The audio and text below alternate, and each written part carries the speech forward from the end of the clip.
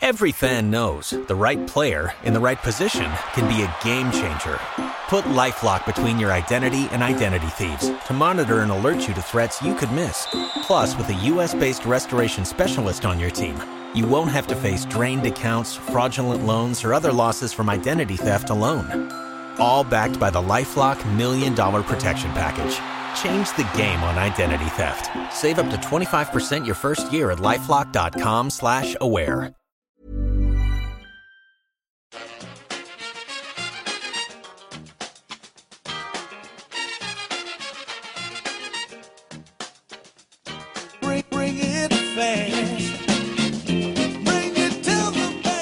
Hello and welcome back to the EPL Roundtable. I'm your host, Kevin DeVries, and as always, if you'd like to reach us at the podcast, you can do so by either tweeting us at EPL Roundtable or emailing us at eplroundtable@gmail.com. Hi, I'm Jake, Newcastle fan. You can get me on Twitter at Jake Jackman with 2 N's, and I write for EPL Index and The Boot Room. Hi, I'm Richard. I'm a Manchester City fan. I'm on Twitter at Richard the Burns, and I'm a member of the Blue Moon Podcast, which is a dedicated Manchester City podcast, and they are on Twitter at Blue Moon Podcast. Hello, I'm Thomas Nygren from lfcsv.se, and I'm also a regular at the Total Liverpool podcast, both in Swedish, but I'm going to try to use my English now. Much appreciated. Thanks so much for joining me today, guys. We're going to start off with Tottenham, which I often feel selfish about doing, and apparently I underrepresent Tottenham largely in the topics because I figure people get enough of me talking about it, but interested to get your guys' take. Obviously, Tottenham beat Chelsea today. It opens up an 8-point lead between 4th and 5th, regardless of which teams, although it is those two that played, Tottenham and Chelsea. Do you think that this is now the top 4 set, or will somebody make a late push? Arsenal getting a much-needed win today, crazier things have happened. But do we think this is just about who we'll see in the Champions League next season from England? I appreciate the non-bias there of trying to say Arsenal can make the top 4 when I don't think anyone really thinks that's going to happen, do they? but yeah, basically on the top 4, I think it is pretty much set. I think 8 points is too big a gap now, especially with Liverpool, Manchester United, and Tottenham all playing quite well. They're picking up points. They're not. There's nothing about them that's saying that they're going to suddenly start dropping a lot of points. So I think it is relatively set. I thought today was a big game, and I thought Chelsea started well in it. Had a lot of chances, and perhaps should have scored when it was 1-0 and maybe gone 2 up, and they had chances then. But as soon as Tottenham got that goal before halftime, there was only one winner, and you could see the sort of difference between the two teams. And it's not surprising because Chelsea have been a mess this season. Their recruitment, Conte, the tactics, it's all just not gone well. So I wasn't too surprised to see Tottenham beat them today. And I think that the 4 best teams in the Premier League are the ones currently in the top 4. I think if you take Manchester City out of it, they're obviously the best team by quite a long distance. The other 3, I think you could sort of give and take any of them. I think any of them could come 2nd or 3rd or 4th. I think there's not a lot between them. I think it's boring and as underwhelming as Manchester United are. They seem to do okay in the bigger matches, and they're probably the most consistent, I'd say, over the course of the season. I think Tottenham and Liverpool both had poor starts, or at least slow starts, compared to where they are now. And Manchester United have been pretty consistent throughout, even though they have had a few dodgy results. But yeah, I think it's the top 4 now, and I think Chelsea have become quite a bipolar club. 2 league titles and 2 things outside the top 4 in the last 4 years is not great, and it's good, but not good at the same time. I guess it depends where your priorities are at, developing a club or trophies. And we know the difference between Liverpool and Tottenham, and Chelsea is that Liverpool and Tottenham are really prioritising building the club and stabilising themselves as a top 4 team, and they've managed to do that again this season. Yeah, I'd pretty much agree with all of that. I mean, Kev, if you throw in Arsenal in there with a shout at top 4, that is very much the words of a Tottenham fan. I've been hurt before.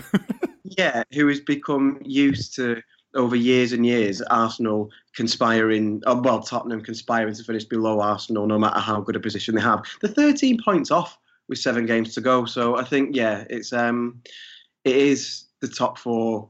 I think we'll finish as the top 4. I think there is a bit of wiggle room for how the teams will finish. I don't think they're necessarily completely set in their positions. I don't think, for example, that it's beyond the realms of possibility that Liverpool will pip United to second. I do think there's room for manoeuvre. But other than that, to be honest, I don't really think I can add a whole lot to what Jake said. I think it will be the top four. I think it's the right top four.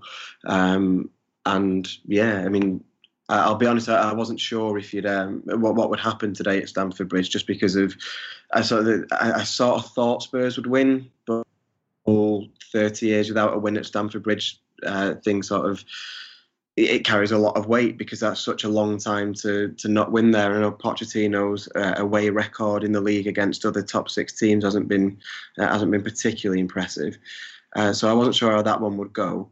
And I didn't get to see the second half, so to be honest, on the first half, I wasn't particularly convinced that Tottenham would turn that one around. But it's a great result, and yeah, a much needed one for making that last stretch of the season a bit more comfortable. And I think it's the right top four. Well, as a Liverpool supporter, I don't feel safe, but I guess I should. But I'm not that used to us being this solid as we are this year. And games like yesterday, we usually drop points, but this year we win them. So hopefully we are safe. We have a derby left next weekend, and we still have to play Chelsea away. But I don't see them winning every game that's left. So I think they are 10 points behind us with one game in hand, and 7 points is too much for them to get back. So hopefully this will be top four, and but if we end at the second place, I will be satisfied. If we are fourth, I will be satisfied, as long as Chelsea don't catch up. So yeah, I agree with you both. For me, it's this will be the top four. Well, I feel very optimistic having heard all of that. Just quick yes or no's. If Tottenham only make top four and don't win a trophy this year, do you consider it a success, Jake? No, I don't think it is. I think you have to progress in top four of what they've done the last couple of seasons. So I think the FA Cup is quite important to step up and continue their sort of development as a club and get a trophy, on the board. So I think it wouldn't be a failure to just finish top four, but I think it wouldn't be a success either. It would just be par. Fair enough. Richard? I would say, in one word, yes, but seeing as Jake was allowed a qualifying sentence, I would say it's success in so much as it meets the target. I think top four will be, for some time, will be sort of Spurs' start of season target. And the trophies, I think they're hard to target, domestic trophies, because anything can happen. Speaking as a City fan, we're running away with the league and we got beat by a Wigan. There's a lot that you can't account for. So I think you've got to try and win a trophy, because they're what the fans enjoy, and it's something tangible. But I would say it's an on-target success if it's top four and without a trophy. Yeah, I wouldn't say it's a success, but it's a good season. The most important thing for us behind Manchester City is to finish top four, and if you do that, it's a good season. You're ahead of both Chelsea and Arsenal, so it's good. But if you're fourth, you're not better than last year, so it's hard to call it a success. True. Well, the only way we could have been better than last year would be a trophy or finishing first, because we finished third and second. But unfortunately, Richard and Manchester City, yes, I'm lumping you in with them, decided to just have a ridiculous season. All right. Next up, I thought this would be really interesting since we have a Liverpool fan on and a Manchester City representative, because the player of the year seems like it's coming down to De Bruyne or Salah. And we've kind of danced around this on past shows, but I thought it'd be good to just kind of give each of you a platform to make the case for why the player at your team deserves that award. Richard, you'll serve first, talking about Kevin De Bruyne. I think he does.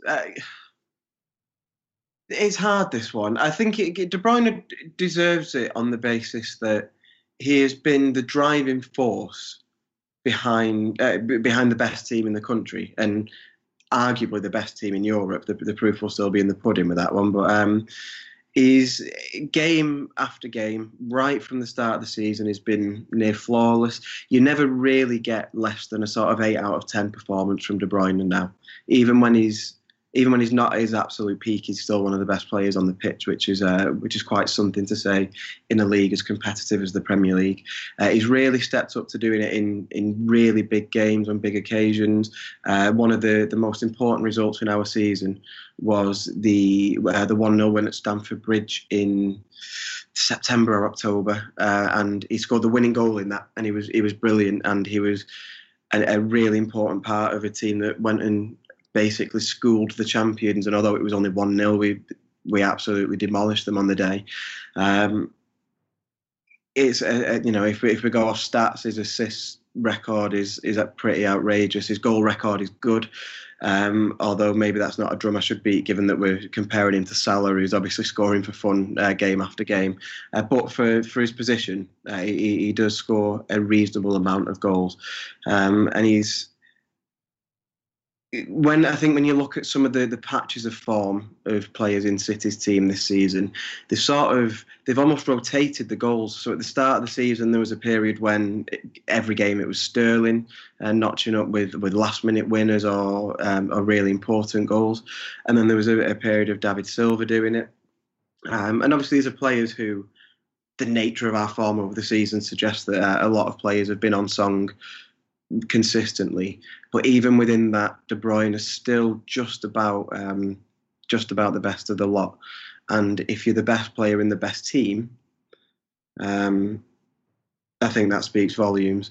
And one thing I would say as well, I mean, I'm not personally that bothered about individual awards, because at the end of the day, he's going to have at least 2 team trophies, and that's really what they're all there for. But it would be nice for one of our players to be individually recognised, because we don't seem to get the rub of the green with that. I mean, I think in Premier League history, for example, there's been 3 seasons when the league-winning manager didn't win Manager of the Year, and two of those seasons were our managers. And you've got like Sergio Aguero, who is season after season recognised as one of the Premier League's best strikers, one of Europe's best strikers, but has never been included in the Team of the Year. So it would be nice. It would be nice for one of our players to get that recognition. But at the end of the day, if it's the league, the Carabao Cup, and maybe the Champions League, then that'll be enough for me. But for De Bruyne, game after game, it would be. I think you can flip a coin between him and Salah, but it would certainly be a worthy award if De Bruyne were to get it. Yeah, Thomas, what's your view on why Salah should be awarded Player of the Year? Yeah, first of all, I'm not sure that I want him to win, because I fear we might lose him if the world realizes how good he is. But maybe that is too late now. But if you look at his stats, they are completely amazing. He's played in 31 games and scored 29 goals. And one of those goals is a penalty. And he has scored in 21 different games. So he doesn't score too many goals a game, but he always scores. And he often the game-winning goals, like he did yesterday. And he has made 9 assists, 6 more points out of him, and it's a Premier League record. And in the big games, he has scored 3 goals against Spurs. He scored against Chelsea, he scored twice against Arsenal, and he scored the winner against City at Anfield. The only 2 teams he hasn't scored against this year is Manchester United and Swansea. So his goal-scoring record is extremely important to us. And of course, De Bruyne is a great player. Maybe he's a better player than Salah is, but Salah's goal-scoring record this year, if he doesn't get the award, I will be surprised if he doesn't get it, I have to say, because if he goes on and scores like this for the whole season, it will be a Liverpool record and a Premier League record. And if he doesn't get the award, then De Bruyne have to do something really special in the last games. But as I said before, I'm not sure that I want him to win, because we have lost the players who are this good to us. We've lost Suarez, we've lost Coutinho, and I fear we might lose Salah in the end if he keeps on scoring like this. Well, I guess Richard wins, since Thomas doesn't want Salah to win it anyway. You can have the award. You heard it here first. All right, now we're going to take a quick break, and then we'll be back with topics for each of our guests. Do you love anime, gaming, movies, and discovering how your favorite pop culture affects everything you do? Then join us on Crunchyroll Presents The Anime Effect. I'm Nick Friedman. I'm Lee Alec Murray. And I'm Leah President. Every week, you can listen in while we break down the latest pop culture news and dish on what new releases we can't get enough of. Whether you love movies, I'm going to tell you all about the hopeful 4K re-release of Tron Legacy that happens. I'm right there with you. Or music. The music in this show is absolutely incredible. Or anime. And under this mask is another mask. You can discover your new favorites right here on The Anime Effect. Listen every Friday wherever you get your podcasts and watch full video episodes on Crunchyroll or on the Crunchyroll YouTube channel. Ryan Reynolds here from Mint Mobile. With the price of just about everything going up during inflation, we thought we'd bring our prices down. So to help us, we brought in a reverse auctioneer, which is apparently a thing. Mint Mobile Unlimited Premium Wireless. How to get 30, 30, bit to get 30, bit to get 20, 20, 20, bit to get 20, 20, bit to get 15, 15, 15, 15, just $15 a month? Sold! Give it a try at mintmobile.com/switch. $45 up front for 3 months plus taxes and fees. Promo rate for new customers for limited time. Unlimited more than 40 gigabytes per month. Slows full terms at mintmobile.com. All right, and we are back. We'll lead off here talking about Newcastle with Jake. Jake, it was a big win against Huddersfield. Left it late, but did indeed get the win. And you were the dominant side for about 80 minutes of that match. What were your biggest takeaways, and what was a win that arguably entirely removed you from any sort of relegation race? I wouldn't go completely that far, but I think we're in a very strong. No, I think it's until 6 matches we could to get still 5 lose a lot points, of games. basically. Yeah, I think there's enough teams below us. They're not all going to make up the points. So I think we are pretty much safe, but I still think we need a few more points, and I don't think we should be getting too far ahead of ourselves just yet. But the last time I was on, I think it was after the Liverpool game, and I said, and obviously there was a lot of talk about the negative tactics and stuff in that game, which at the time was probably fair. But I also said that we've got 2 big home games coming up against Southampton and Huddersfield. They're the games we have to win. If we go and win those matches, the Liverpool game's quickly forgotten. And that's pretty much what has happened. Convincingly beat Southampton before the international break. And then the game against Huddersfield is probably an even more important one. They've beaten us a couple of times in the last couple of years. At the start of the season and in the Championship last season, they won at St James's Park. So they're a team that have done quite well against us. But what I found quite weird was that in all the matches I've seen us against Huddersfield previously, they've normally dominated the ball, had loads of possession. Often didn't do a lot with it, but they normally dominated it. But this game was just completely different. It was just all Newcastle. We created so many clear-cut chances. Dwight Gale probably should have scored a couple. Matt Ritchie had a good chance. And it just felt like, in the second half, our performance levels dropped a little bit. We weren't quite as good. Huddersfield were coming back into it. And it was getting to that point where I thought, oh, this is it. This is classic Newcastle. Go and create loads of chances, then go and lose the game. But that didn't happen. We sort of kept our heads. We kept plugging away, and we went and got the all-important goal through Perez, which was a really nice touch from Kennedy. Really good. I guess you'd say it was just calmness from him. Good composure to not just swing a foot at the ball to have a shot. He picked out Perez in a better position in quite a crowded penalty area, and that got us a goal. And once that goal went in, I don't think it was ever really in doubt. That's 3 clean sheets in a row at St James's Park, and now 3 wins in a row. I think Dubravka's not conceded at St James's Park, so that's a good record. And in 2018, I think we've only lost 2 Premier League matches, and they were one against Manchester City, one against Liverpool. So, if you've got a record like that, you're doing good things. And I think the form table has us 7th in 2018. So, I mean, we're doing very, very well. I think we've got the 8th best defence in the league in goals conceded. Our goal difference is very, very good. I think it's 9th behind only the top 6 and Burnley and Leicester. So, it's been a pretty good season, and if we win our game in hand, admittedly it's against Tottenham, but if we did win that game in hand, we'd go into the top 10. So it's kind of crazy how it's gone. I think Benitez hasn't really had the credit he deserves for what he's done. He's not had the biggest budget. He's not had a lot of control, maybe, and it's not the best squad. I think most people will admit it's one of the worst squads in the Premier League, but they're just really committed. They stick to the game plan. They're really solid. There's a few good players in there. And I think we're one of the rare examples this season of January business improving us and making us a lot better. Dubravka's come in, done very well in goal, really strengthened a weak position. Kennedy's come in, he's got 2 goals, 2 assists, and he's been a huge player for us since he came in. We've only lost 1 game with him in the team, so he's been a really, really good player, and he's spoken about how he wants to come permanently. Whether or not Chelsea is still him, I don't know, but I think that'll be the first thing we need to do this summer once he's stayed up, is get him on a permanent deal, because he has been really, really good, and just he's taken us from maybe competing at the bottom of the league with a real threat of relegation to just being a really good Premier League team. I think he's made a huge difference. I wasn't too excited about signing him when we signed him, but obviously Rafa Benitez knows what he's doing, got him in, and he's done very, very well. And you can see just it's up the quality of those around him. Matt Ritchie's really pucked up his game. Even though Slimani hasn't played that much, him coming in has really brought on Dwight Gale.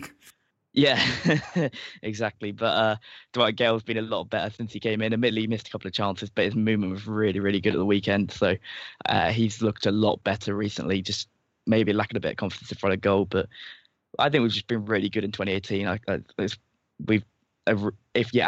said it, I think on Twitter over the weekend, if we added a bit of quality over the summer, I don't think Rafa wants loads of money, but if we gave him sort of 50-60 million, which I think is par for the course these days for a Premier League team, I think we'd become a top 10 club quite easily. I don't think we've got a long way to go to get there. We've dropped a lot of silly points from maybe a lack of experience and a lack of quality this season, and if we had a bit of quality and with a year's worth of experience, we won't be making the same mistakes. So I think next season will be a really, really good team if the board don't decide to screw it, which is always possible. Yeah, I'm interested in you saying that you feel Matt Ritchie has been doing well. I had to cover this one. Seems harsh. I got to cover this one and was surprised at how little creative influence Matt Ritchie had. Didn't even create a single chance. Looked further back and has created just 3 in the last 5. Shelby was just incredible on the day, I felt. Do you need to get more from Matt Ritchie, or do you feel like that creativity can come elsewhere in the squad, or do you think I'm wrong and that he's been just fine? I think he's been a lot better recently. I think there was a stretch of the season, maybe before the new year, that he wasn't that great. But I think he's very much a hard-working wing. He does a lot defensively, and that gives freedom to Kennedy. We've got a sort of a lopsided wings where Dummett on one side never goes forward, and Yedlin on the other side goes forward a lot, which really limits what Ritchie can do. But he's really good at cutting in. He's got a good long shot. His set piece delivery is pretty good. I think he did get 4 or 5 assists in the first 10 weeks of the season from his set pieces. But yeah, I think a lot of his work just is unselfish, and I think he is quite an important player when he is playing.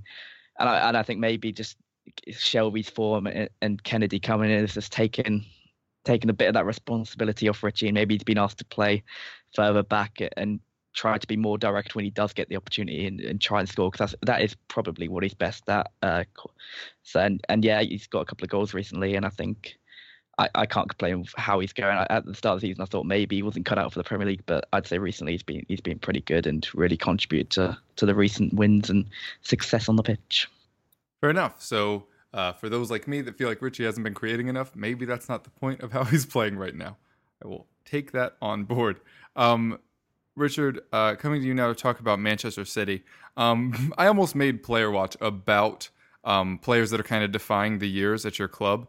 And when I was thinking about that, I was thinking very clearly about David Silva, who, in contrast, I'm sure to your delight, to Wayne Rooney, who's the same age as him on the other side of the pitch. David Silva was just impeccable against Everton on the day. And so I wanted to hear from you a little bit about how impressive and important he's been to the City side, this team, especially considering what's going on off the pitch. If you wouldn't mind speaking on that a little bit and how impressive these performances are with that in mind, that would be terrific. Yeah, I panic a little bit these days whenever I get asked to speak about David Silva, because over a period of time now, I've enjoyed sort of writing about him and talking about him on podcasts and stuff. And I feel like about 5 years ago, I'd already used all the words, and now I just have to keep finding different ways to say how good he is, because he's ridiculously consistent. But you're right about defying the years. That's one of the most remarkable things about him.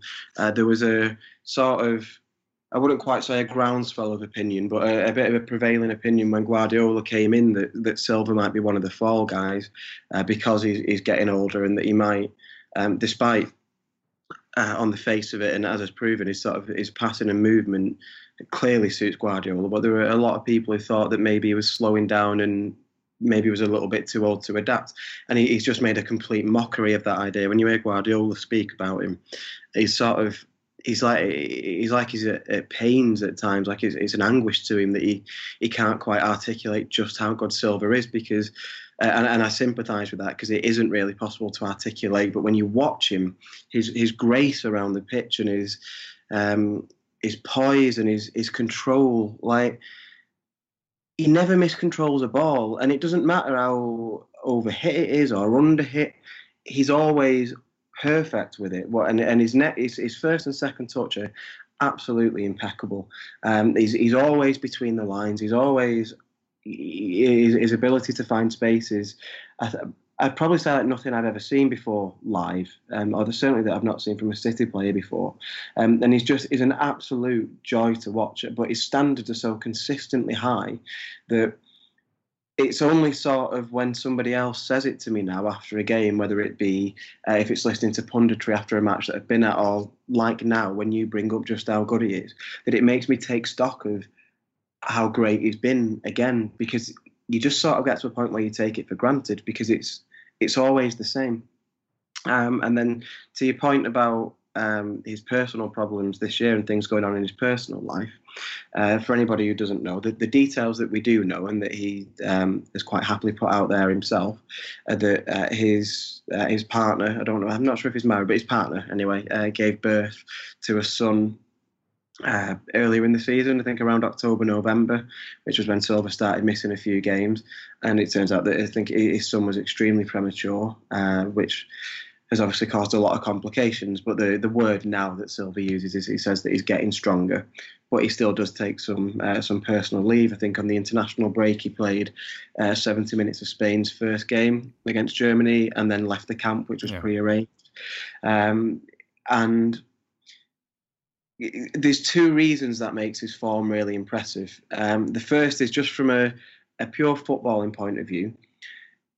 When he misses games, it's not just games he's missing training sessions as well, which are obviously, for any team, very important. But with City, with this very sort of strict style of play, and everybody's so in tune with each other, that you'd think that missing training sessions would be a big hindrance to a player's chances of functioning in the team.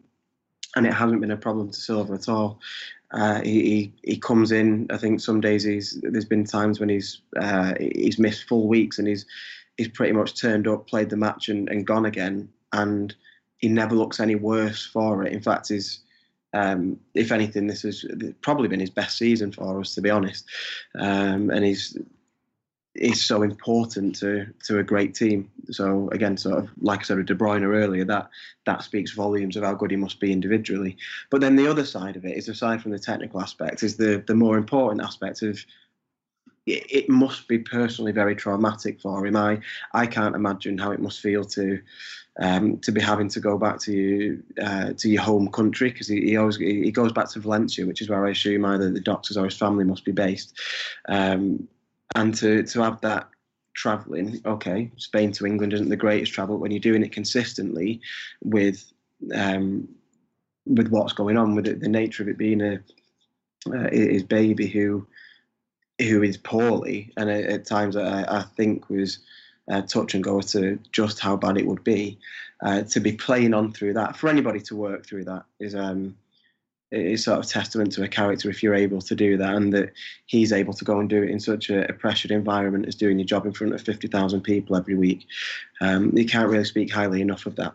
And I think I would also like to throw in a mention for how well City have handled that, as they should do. I would expect any sort of employer to look out for their employees' needs in such a situation, but City have made it very clear all the way through it, and Pep's been very open that his personal life is far, far more important than anything he's got going on at City at the moment. And I think it's good that that's put out there publicly. But yeah, genuinely cannot speak highly enough of the guy. And if anything, somehow he's only gone up in my estimations this season. Yeah, it's good to hear that situation is improving, and it's good to see him play consistently, because regardless of which team you support, it's hard to deny the class that David Silva presents on the pitch. Secondly, Richard, on a much, much lighter note, there's a possibility that you could beat Manchester United at home to win the title this weekend. But also, a very big match in the Champions League midweek. In which match would you prefer to see your strongest side, and which match do you feel is more important for you this season? Right. So purely from a fan perspective, I would rather win the league against United than progress past Liverpool in the Champions League, because I feel like there's only one of those two things that is a once in a lifetime opportunity, and for everything to line up so perfectly, for all the permutations week by week that have to fall for us to be able to win the league in the 32nd game against them, it will almost certainly never happen again. And it might, I don't know, it may be, I know a lot of City fans would disagree with me, to be honest. In fact, I did a poll a few weeks ago on Twitter to ask which game people would rather win. And I think it was 70-30 people would rather win the Liverpool game because we're going to win the league at some point anyway.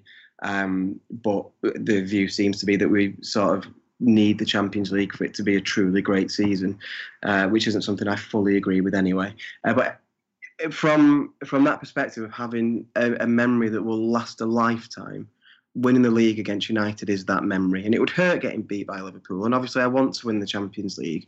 But I guess part of my view also comes from, to put it in context, I will always view the Premier League as much more important and a more valuable trophy to win than the Champions League anyway, because you can win the Champions League without being the best team in it. It isn't a barometer of your quality.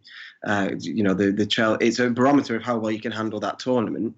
But the Chelsea team that won it in 2012, the Liverpool team that won it in 2005, they weren't great teams. They just put in great tournaments, and there's a lot to be said for that. That is in no way to diminish the achievement, but in terms of how I judge the quality of City's season, the Premier League will always be that benchmark for me, because you play all the same conditions and all the same opponents as your peers, and you don't have to do that in the Champions League. So it doesn't hold. As much as I want to win it, and as much as I enjoy a big European night, and I'm really thoroughly looking forward to going to Anfield and experiencing their atmosphere on a European night. I'm looking forward to the home leg. I'm looking forward to how tense it's going to be, and I desperately hope we win. But it doesn't hold the same appeal to me as the league, and I don't think it ever will. But I do hope we win it. In terms of our season, though, clearly, if I could look at it completely objectively, I would concede that the Champions League games are more important, and to the club, and the derby is the one where Pep will be more tempted to rotate, because the Liverpool game isn't going to be dead either way after the first leg. It's still going to hinge on the Etihad, whether there might be a couple of goals in it either side, but there will definitely still be something to play for in the second leg. And like I say, from Pep's point of view, he knows the league's wrapped up. If it's not against United, then it might be at Wembley the week after, which will be pretty cool anyway. And if not, it will probably be at home to Swansea the week after that. It's coming and it's imminent, and we've known that since December. So the Champions League, from an outside perspective, is probably what people will look at to judge whether this is a truly, truly great season. And I do understand that point of view. So from a fan point of view, I'd rather win the derby and win the league against them, and know, as petty as this is, know that the United fans are suffering seeing that. And I would sacrifice the Liverpool game for that. But fortunately, I'm not in any position of power at City, so I can't. They won't make decisions based on my heart. So, hopefully they can do both, and it could be literally one of the best weeks in our entire history. But if it's one or the other, it'll still be pretty acceptable, to be fair. Fair enough. Although it does sound like on this podcast we've agreed a trade. Richard receives a Player of the Year win for De Bruyne and a win against United to win the title, and then Thomas gets a Champions League win this week. Thomas, we'll come to you now, not talking about that because that is a silly premise, but something that we talked about on Twitter when we were talking about having you on today, which was Liverpool, and you mentioned earlier the show, Liverpool in the past lose that match. And you did not. You turned it around. Salah obviously capped it with the win. Mane had a really nice flick. We don't need to get into all of his antics because I'll get called biased because I'm a Tottenham fan. But how important is it for Liverpool, and specifically under Jurgen Klopp, that you're starting to churn out results when you aren't playing well? Obviously, you want to play well, but you're finally starting to get those points when you aren't. Yeah, of course, it's very important. The game yesterday was very hard because we're going into the Champions League game this week, and we have a derby next week. And so the game against Crystal Palace was, well, it have to be hard for the players to be there 100% when they know they play Manchester City in the Champions League this week. But we still won. We didn't play well. Our midfield wasn't there for 90 minutes. But still, Salah scored the winner. It was almost the same as when we played Burnley. I think it was in December when Ragnar Klavan scored the winner. We play bad. We don't get the game going, but still we managed to score somehow. And it's very unlike Liverpool. We used to win our games with 3-0, 4-0, but nowadays we can win 2-1 away from home. And it's extremely important now since we're getting a gap to Chelsea. We need to win those games that when we play teams behind us. And I really like these games when I go into it and I think that we're going to get a draw or maybe lose, and in the end we win them. So yeah, I think I can start to I'm losing the words. I think I can get used to these games, to win against the lesser sides 2-1 without playing very good. Manchester United has done it for years, so it's time for us now. Yeah, and it will obviously favor you going forward. And assuming City don't have a ridiculous season again next season, which isn't entirely out of the question, I think Liverpool would definitely be an interesting option next year as potential early title contenders, in large part, segue, into the fact that Van Dijk has very much helped turn around this defense.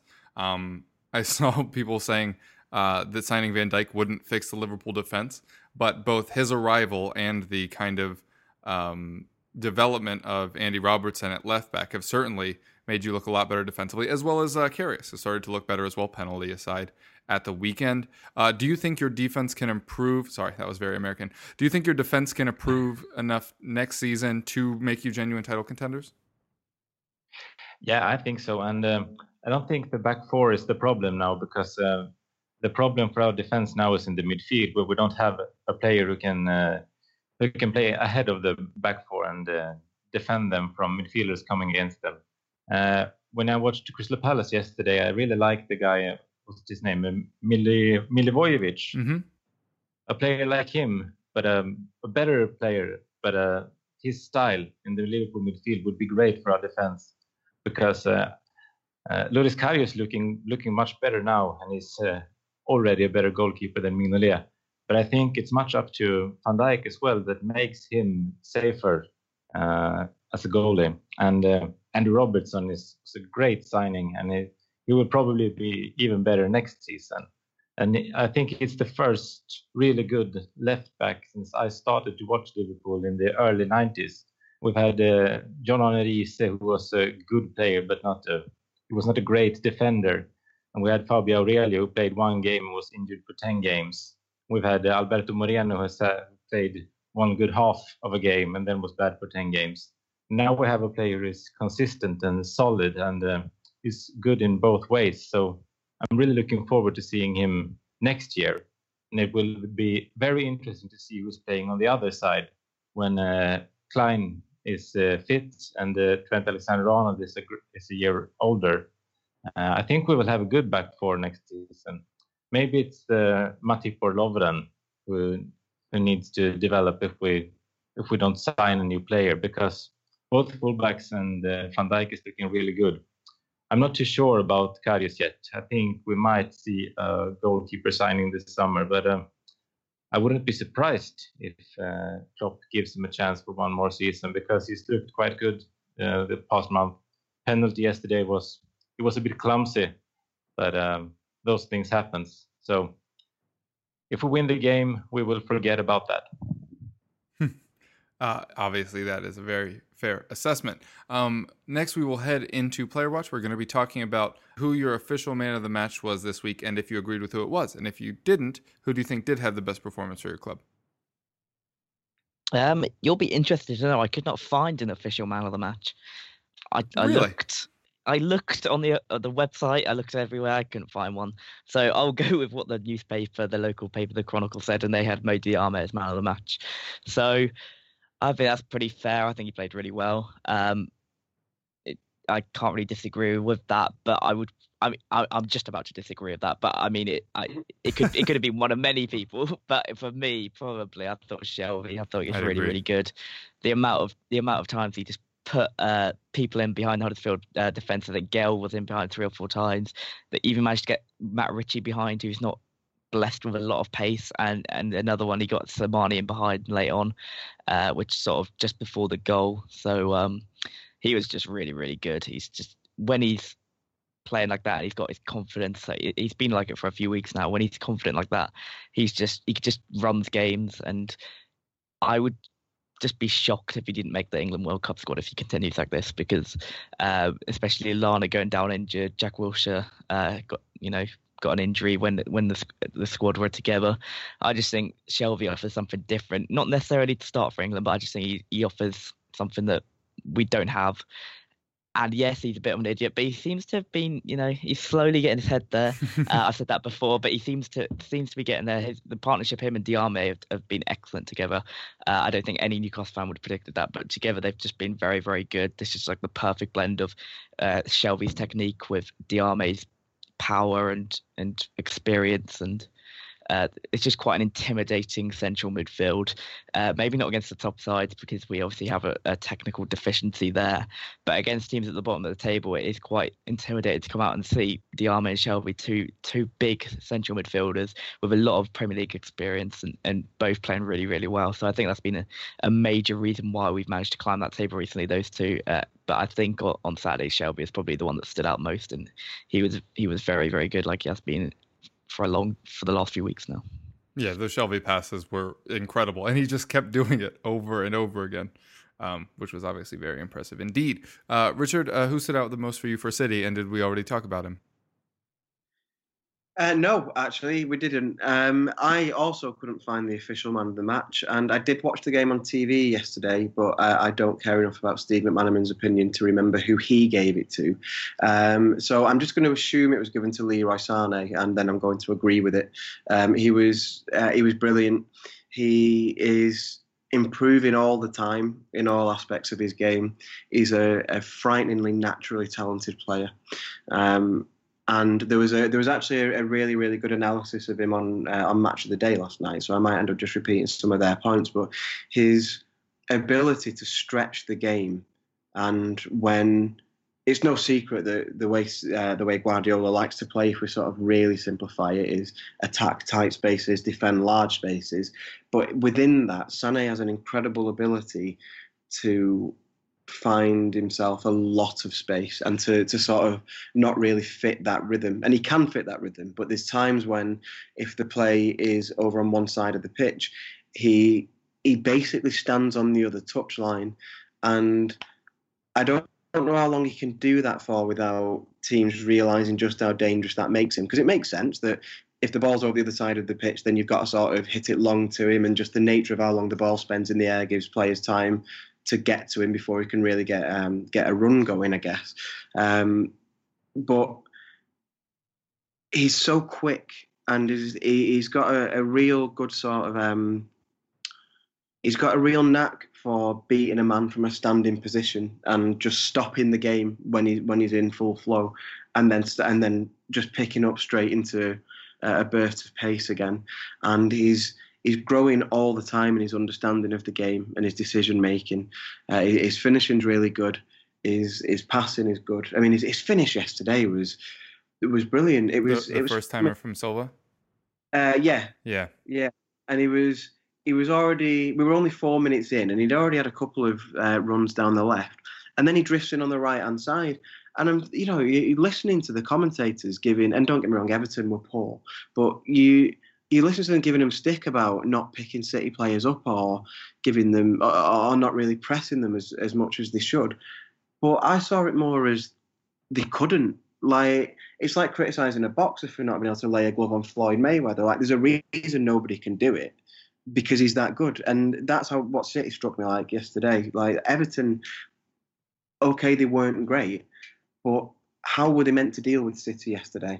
And Sané being able to get all over the pitch was absolutely instrumental in terrorising them. And yet another game that was killed within 20, 25 minutes. And realistically, it was killed within 4, because Everton weren't good enough to get back into that game, even at only 1-0 down. But 2 and then 3 so early on, it was dead. And Sané had an absolute field day. He's got a great team ethic about him, and that's improving as well. But he's also got a single-mindedness that this might not sound like a great shout, but I'm not making like too direct a comparison, but just purely in that single-mindedness and how he likes to really run at a player. There's something about him that reminds me a bit of a Ronaldo at the same age, when he'd lost some of that sort of unnecessary showboating that he had when he was 16, 17 and breaking through, and he was all about the fancy tricks, and he was maturing and getting that real single-mindedness about him, that he could grab a game by the scruff of a neck, and he was just as happy playing his teammates in as he was doing it all by himself. And Sané's getting a bit of that, and the fact that he's still so young, and that he's going to spend a few more years yet working with Guardiola, unless something happens. I can't see him leaving this team anytime soon. I think he's a frightening prospect. I think you never quite know how things are going to work out, but I don't think it's too much of a stretch to say that we could be looking at really one of the world's very, very best in a few years, because for me, he's been the best young player in the Premier League this season. But again, I'm obviously biased towards that opinion, I suppose. But phenomenal, absolutely phenomenal footballer. And he has more games like yesterday than he has games where he goes missing these days. So very enjoyable to watch. Yeah, and coming to you now, Thomas, obviously Salah has been the man of the match many times this year thus far. Who was it at the weekend, and who do you think it should have been? I think, I'm not 100% sure, but I think it was Andrew Robertson who got the Man of the Match award, and it was a decent shout. He assisted the winning goal, and he had a great game, so it was a good choice. But in the end, it was a team effort who won the game. There wasn't a player standing out from the starting 11, so Andrew Robertson was a good choice. Mohamed Salah had a quiet game, but he scored the winner, and that's what we need from him. I wasn't impressed at all in the midfield, as I said before. We need to do something with those 3. I'm not Emre Can's biggest supporter, but I think we're better when he starts. Jordan Henderson needs to step up his game if he wants to be the captain next season, and if he wants to be in the starting 11. And the same with Gini Wijnaldum, who has been a shadow from the last season. He played 60 minutes yesterday, and I can't remember one thing he did. So James Milner was the best out of those 3, but they need to step up, every one of them, because if we're going to beat City on Wednesday, they need to be a lot better. But Andrew Robertson had a good game. He didn't shine, but he didn't do anything wrong in the 90 minutes, and in the end, he assisted to the game-winning goal. So. Yeah, it was a good choice to give him man of the match. Mohamed Salah has got so many awards, so give one of them to Andrew Robertson. Although, as you said, he might not get the one at the end of the year, so maybe he does need those awards after all. All right, we're going to wrap up with match previews. Obviously, the easy one for us to do right now is that midweek match. Richard, you already touched on it a little bit, but what do you think we can expect from City on, Wednesday? Yeah, first leg's Wednesday. I think we know you always know what to expect from City. They're going to try and dominate the ball, and there's no way that Guardiola will be pragmatic about it. So I would imagine we'll see 2 very similar styles to the league game at Anfield when obviously Liverpool won 4-3.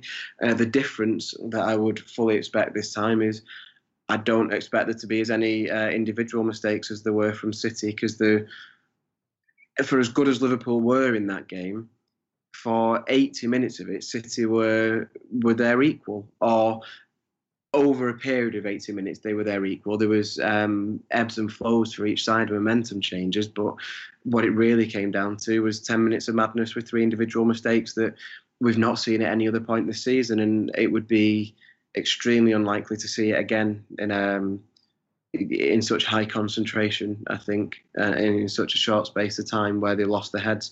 They should have learnt from that experience. He's obviously going to play his absolute strongest team. He won't be thinking about the derby and winning the league when he goes into it, which means that if Aguero's fit, he'll play. It means Kompany and Otamendi at the back. Left-back situation will be interesting because he put Aymeric Laporte there against Everton, which was the first time he's played him there, and he was good. He was really good. And as a natural defender, he'll probably get the nod as long as he's fit. He did go off with he was limping a bit, but I don't think it's anything serious. But Delph and Zinchenko have both done really good jobs there when they've played. And then the only position that's really up for debate for me is Raheem Sterling, who I love him and I'd play him in every single game possible, with the exception of starting him against Liverpool because he's not yet had a good game against them. He gets booed everywhere that he plays for reasons that still drive me mad. But Liverpool do have genuine reason, because obviously he left them, and it's something special that he gets there. It goes beyond what most returning players get at clubs that they've left in bad circumstances. The Anfield crowd really do not take well to him, and it does seem to bother him. So I wouldn't play him. I'd be tempted to sort of pin Bernardo Silva out on the right instead, because he's done really well since Christmas anyway. So it's not like we'd be sacrificing anything particularly there. We might lose a bit of pace, but we'd make up for it in Silva's passing quality anyway. And then, yeah, beyond that, I mean, Liverpool are better set up than anybody to hurt us, but the league doesn't lie. City are a better team. So if Liverpool are at their absolute best, I'm sure they'll score and they'll create chances, and they will find a way to hurt City.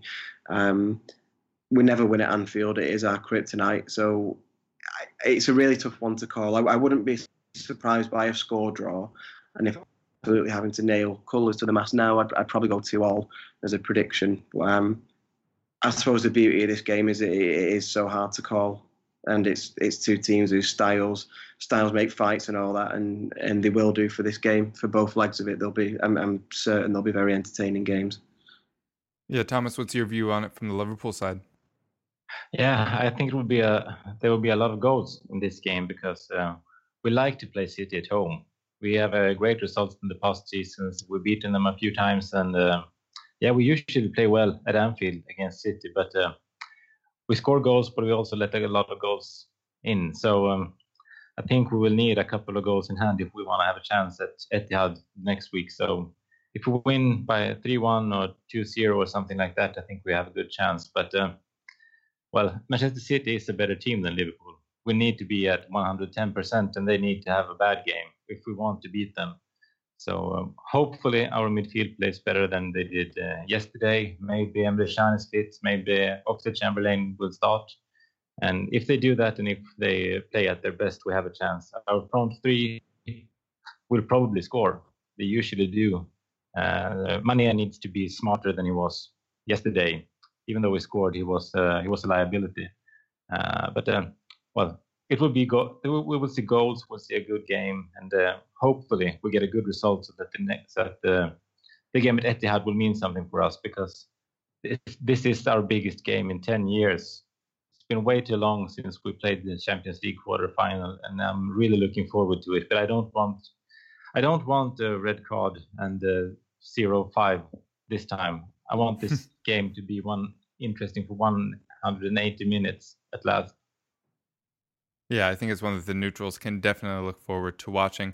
Jake, we'll wrap up with you. You're going to be traveling to Leicester. We've already mentioned Slimani can't play due to the whole loan restriction deal. What do you think we'll see in this one? Yeah, it'll be an interesting one, actually. I think Leicester haven't been too great recently. I know they beat Brighton at the weekend, but from what I saw of the game, Brighton created the better chances, and it was just, they got a couple of chances later on, Leicester did, and got the win, but it wasn't a great performance. And I think the way we've been playing recently, like I said earlier, we've only lost to Manchester City and Liverpool, Richard and Thomas's teams in 2018. So we've done pretty well this calendar year. We've won our last 3 home matches, sandwiched between a loss at Anfield, so we're in pretty good form. I think we can go there fairly confident. I think I don't see a reason why we can't win this game. I think we're very difficult to break down. We'll probably sit deep, and we probably won't give the likes of Vardy a lot of space in behind. And Leicester have thrown up a couple of bad results at home this season. So I'm fairly confident. I think I'm not sure if we're going to win the game, but I don't think we'll lose that. I think it could be a 1-1, and that'll take us to 36 points, another point closer to that 40-point mark, and I think that would be a good result. All right, that'll do it for us today. So if you guys would like to tell folks where they can find you, now would be a good time. Yeah, you can get me on Twitter at Jake Jackman with 2 N's. I write for EPL Index and the Boot Room, so check both of those out. I'm on Twitter at Richard the Burns. I'm on the Blue Moon podcast, which is released every Friday. It's a Manchester City podcast, and they are on Twitter at Blue Moon Podcast. And I write 1 article per week for Yahoo Sport UK about City. You can find me on Twitter at Thomas Nygren, and I write for lfcsv.se, where you soon can find an article where we have a Q&A with Richard before the game on Wednesday. Awesome, keeping it on brand. I'm your host, Kevin DeVries. You can find me on Twitter at Kevroff. You can find my writings over at goal.com. You can also hear my voice on the FPL Roundtable on this very channel, as well as the Championship Roundtable. I don't know why I said as well as. I don't host that at all, but it is on this channel, and that's where I was going with that. So be sure to check both of those out to kind of round out your football knowledge. Thanks to you guys so much for coming on today. It was a pleasure as always, and we hope you keep listening.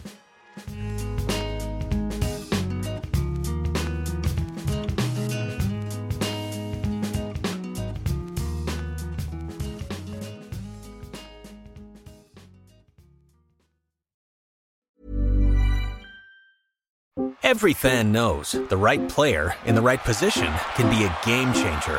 Put LifeLock between your identity and identity thieves to monitor and alert you to threats you could miss. Plus, with a U.S.-based restoration specialist on your team, you won't have to face drained accounts, fraudulent loans, or other losses from identity theft alone. All backed by the LifeLock $1 Million Protection Package.